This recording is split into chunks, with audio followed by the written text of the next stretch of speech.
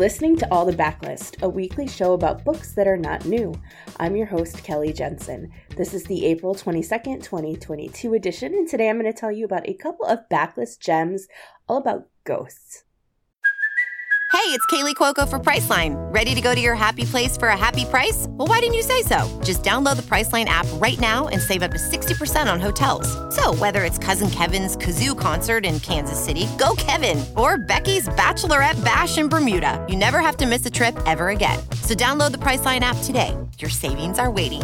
Go to your happy place for a happy price. Go to your happy price, Priceline. The first title is A Banquet for Hungry Ghosts by Ying Chang Kompenstein, illustrated by Coleman Polhemus. And I'm going to start by saying this book landed on my radar in a couple of different ways. The first is that it is going to be adapted. That news came out sometime last fall, so you'll get to see an on-screen adaptation of this collection of short stories.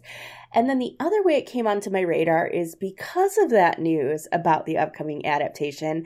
This is a title I looked at pretty seriously in my capacity on the Summer Scares Committee, which is a bunch of groups, including the Horror Writers Association and Backlist, that come together to determine 3 great horror picks for public libraries to promote throughout the summer. These are all backlist titles, and this was one that I was super eager to read and then to consider for the committee, but because this is a very deep backlist title, it kind of fell out of the parameters of our time frame. So instead, it became one of those books that when I get the chance to talk about it, I do.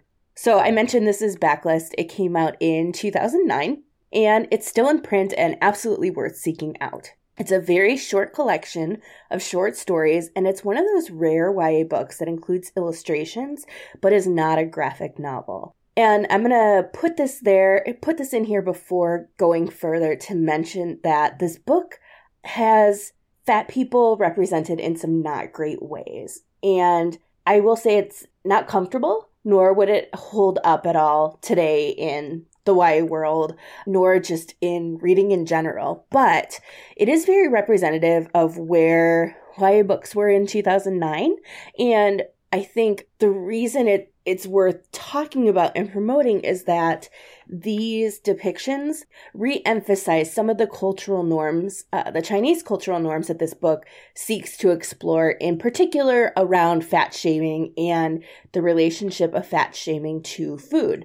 The book collection is a series of short stories about Chinese cultural norms and beliefs. So it's really contextual to the moment, but I'm putting that there for any readers who are like, not even going to dig into it. So I get it, but know that going in.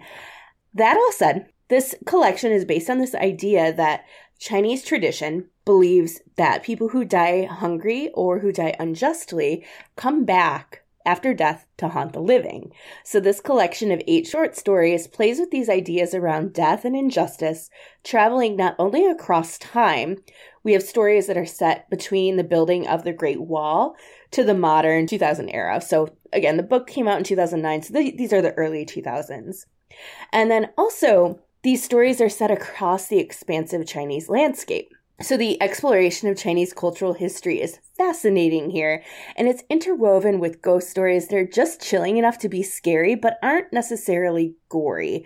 What makes this collection especially noteworthy are the short pieces at the end of each story that explain both the legend and the history, and then you get a bonus recipe that is related to the story. And I promise these are like edible recipes, not recipes that have anything to do with ghosts themselves. So I loved a few of the stories in here in particular. Steamed dumplings was one I loved, long life noodles, tofu with garlic sauce, and jasmine almond cookies. And I think that should give you a good kind of taste as the sort of recipes you'll see in here as well. Pick this one up for a window into the lengths that ghosts will go to finally find peace. And that is A Banquet for Hungry Ghosts by Ying Chang Kompenstein, illustrated by Coleman Polimus. And interestingly, Kompenstein has not written another YA since this book came out, but has one on the docket for fall. And I believe it's a book about Wuhan, set in Wuhan. So should be really interesting to see what the follow-up to this book is. My second title I wanted to talk about today is called The Saturday Night Ghost Club by Craig Davidson. And this is horror, but it's horror light in the sense that it's less about the ghosts as like ghosts, revengeful ghosts, and instead more about what it means that we carry around ghosts of who we are. So the story follows a man named Jake Breaker. He's a neurosurgeon and has this really great idea of how complex the brain can be.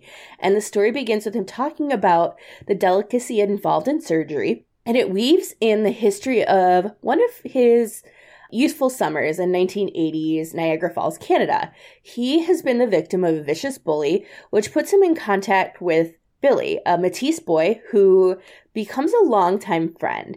And over the course of the summer, Jake and Billy, as well as Billy's older sister Dove, who struggles with bipolar disorder, become close to Jake's eccentric uncle named Cal. And Cal runs the occult store in their small little town. So Cal suggests that the kids put together a weekly ghost club with him, and he's going to take the lead on treating and terrorizing his nephew and his nephew's friends to the ghosts that haunt their small town. The stories that he shares are horrific, though they're far more about loss and sadness than they are about being scared. They're stories of death, of people gone missing, of the relics of lives that never got to become what they were meant to be. But one night on these adventures, Jake learns that everything his uncle has taught him is not what it seems, and he starts to wrestle with knowing the truth, both when he's that young boy as well as now as a neurosurgeon, really reflecting upon that summer, which changed everything that he thought he knew about himself and his family and just the complexities of small town life and what happens to the stories we carry with us. It is both heartbreaking and heartwarming, and it's a story about love and loss and the things that we do when we have experienced a lot of pain, as well as a lot of really good experiences. This is a short story. It's a novel, but it's a shorter novel, and it's one that really packs a punch.